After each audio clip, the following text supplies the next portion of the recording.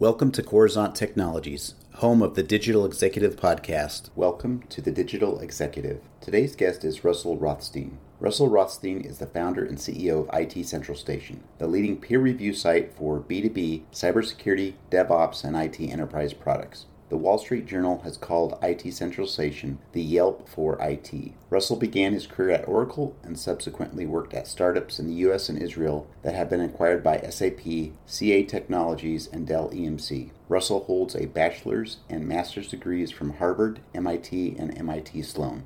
Well, good afternoon, Russell. Welcome to the show. Thanks, Brian, for having me. Awesome, Russell. We've been chatting off and on indirectly, I guess, kind of through those social apps, right? I appreciate the connection on LinkedIn. Let's just jump right into the questions here. You've got quite the career in technology, marketing, entrepreneurship, and now you're the founder and CEO of IT Central Station. Could you share with our audience the secret to your career growth and what inspires you? Sure. I'll first talk to you about what inspires me. There are really three things that inspire me that when I get up every morning, jump out of bed. And the first is building products that people love to use.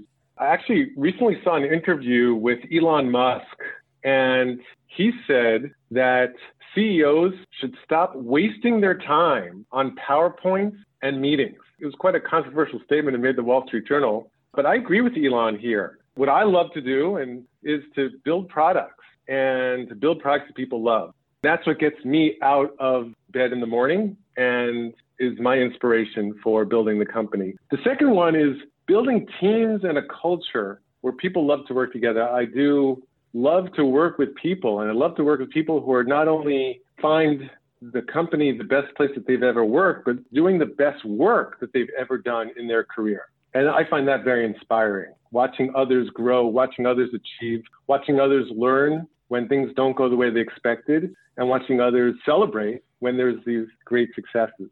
And really the third thing that really inspires me is to do something that's a net positive to the world, especially today. It's so important that we have a purpose in life, that what we do, not only in personal life, but also in our professional life, is a net positive to the world. And so IT Central Station provides reviews of technology products for enterprise technology professionals. And what it's doing, and the feedback we get, is from people who are making decisions about technology purchases. It's generally helping them in their buying process.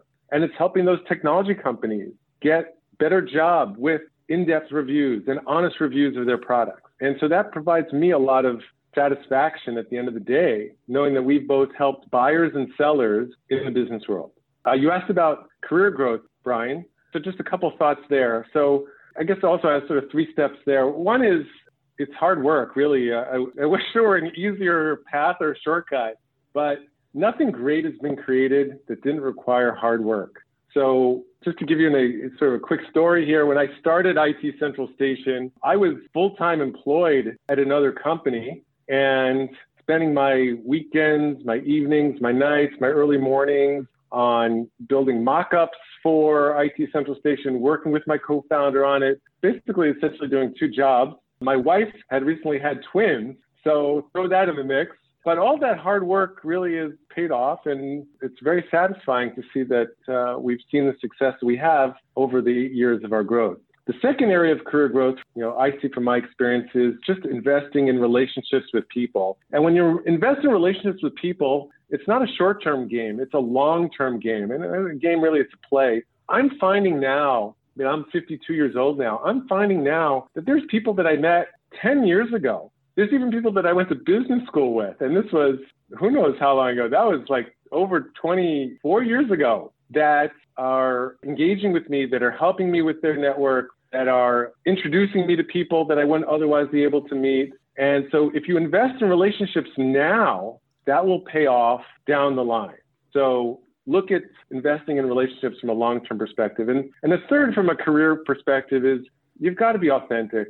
You got to know who you are, and you've got to just focus on being who you are, being the best of who you are, focusing on your strengths, being authentic. We've built a company here, which is all about authentic, real reviews and authentically helping people find products that are valuable to their business. And it's all about authenticity.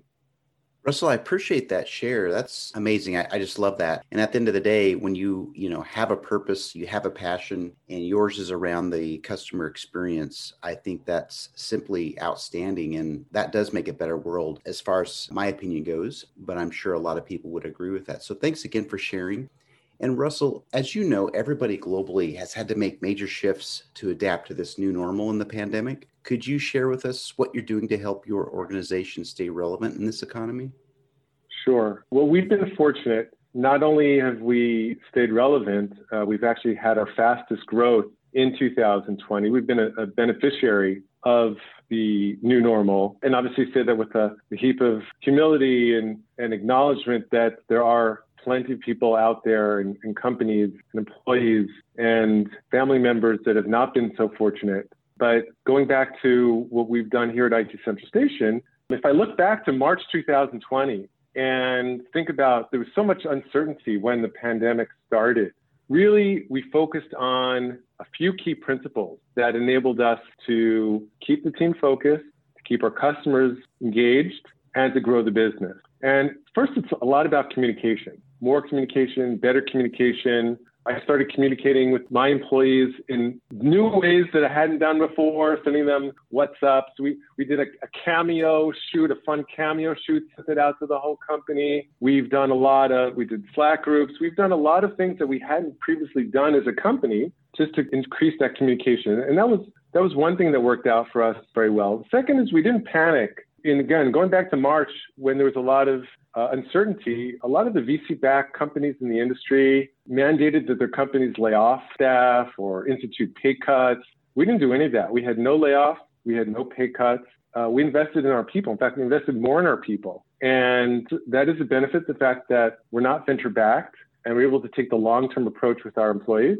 And it paid off handsomely because here we are, and it's been obviously for everyone, it's hard to be in a pandemic for so long, but we've got engaged for employees with high morale, and we're doing better than we've ever done before. And just to give you one fun story here, we have had employees that have gone into quarantine. And what we've done is once we find out an employee has gone into quarantine, has been exposed to COVID or whatever reason is, the next day we ensure they've got a hot pizza pie delivered straight to their home. They can feed themselves, they can feed their families, and that's become viral. So now people take photos of their pizza and they send it out and share it with their employees and share it on social media, and it's become a thing. And so, all those kind of things that show that it's all about investing in people first. And if you treat your people well, then the business will thrive. And so we've been fortunate about that. And I'll just end by saying this period has really been proven out to show that Peter Drucker, who's one of the visionaries in the field of management, he said that culture eats strategy for breakfast. And I think the companies that invested in culture are seeing the benefits of it. And strategy isn't enough to get through these kind of times. It's having really strong culture that gets you through and enables you to thrive in this kind of environment. That's awesome, Russell. I appreciate the share. Putting people first makes all the difference in the world. And as you know, you and I both been in several leadership positions over our career, and putting your staff first always makes a huge difference. I agree with you and Peter Drucker on putting culture before strategy in a lot of cases. So thanks again. And Russell, are you leveraging any new or emerging technologies in your tech stack? Anything specific you can share with our audience? Yeah, sure. I'm actually a contrarian when it comes about new and emerging technologies. I am a techie. I have a computer science degree. I went to MIT. But I think about new and emerging technologies in a different way. The way I use technologies personally in my own personal tech stack. So my first rule is do not use default mode in the setting. So many technologies out there are not optimized for my own use, my own productivity. The settings of the tools and the apps are there to increase engagement, increase virality, increase whatever it is that's often the agenda of the tool maker or the app maker. And I turn a lot of those off, or I change the default settings. I turn off notifications for many of the apps and tools that I use, because that way I get all the value of using those tools without the distractions. And so I encourage anyone who's adopting new and emerging technologies, really take the time to change those default settings, use filters, filter out whatever it is, whether it's your emails or whatever else that the tool enables you to do, and turn off notifications. That's worked for me, and it's enabled me to do deep work. I'm a real believer in deep work, and it's become just so much harder in the last few years with so many distractions, so many technology and business distractions. So by optimizing those tools, we're able to get learning time, deep work, and new ways to focus and not be distracted. I appreciate that perspective. Typically don't hear that, so that's refreshing, and I'm sure our audience would appreciate that. So thanks again, Russell. And Russell, this is the big question. Everybody wants to know about Russell Rothstein. Can you share something from your career experience that would be helpful for those looking to grow their career in either technology or entrepreneurship? Sure. When I was young, I also wanted to grow my career in technology and in entrepreneurship. And the principles that have really guided me throughout my career are really about finding a way to get a customer, serving that customer, and keeping your customer happy. It's all about the customer. It's all about the product. And it's very easy to be distracted by what you read on social media about, oh, the goal is to raise venture capital. The goal is to get this certain type of coverage in TechCrunch. The goal is to, whatever the vanity metric is, to talk about number of users. And if you're really focused on getting a customer, meaning a paying customer, and then 2 customers, and then 10 customers, and 100 customers, and 1,000 customers, and serving those customers, meaning they don't just churn, but that they actually come back and they renew and they love your product and they talk about your product with all their colleagues and friends, coworkers. That's what's worked well for me. And you know what? I didn't learn about this in business school. And that's the funny thing here is I went to business school. I went to one of the sort of top rated business schools in the nation. And I learned all about the theory of marketing and strategy and finance and all the typical academic courses you learn in business school. But then when I got out of business school, this is back in 1996, I joined my first startup.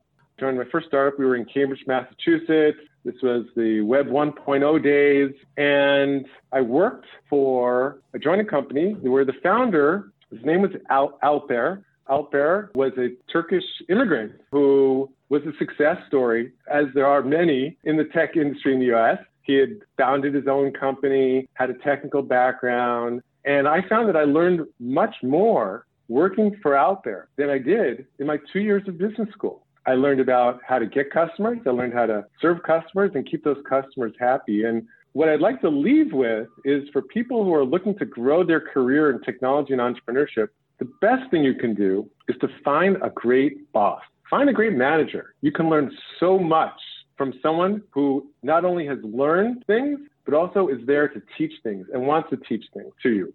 That's worked well for me. I hope and aspire that I can pay that forward and I can impart some of that knowledge and experience to my team. And that's my advice for people who are looking to grow their career in technology or leadership.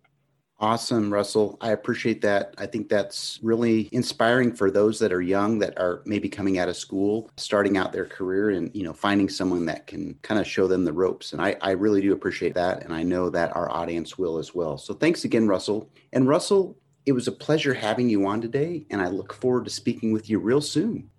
Thank you so much, Brian. Bye for now.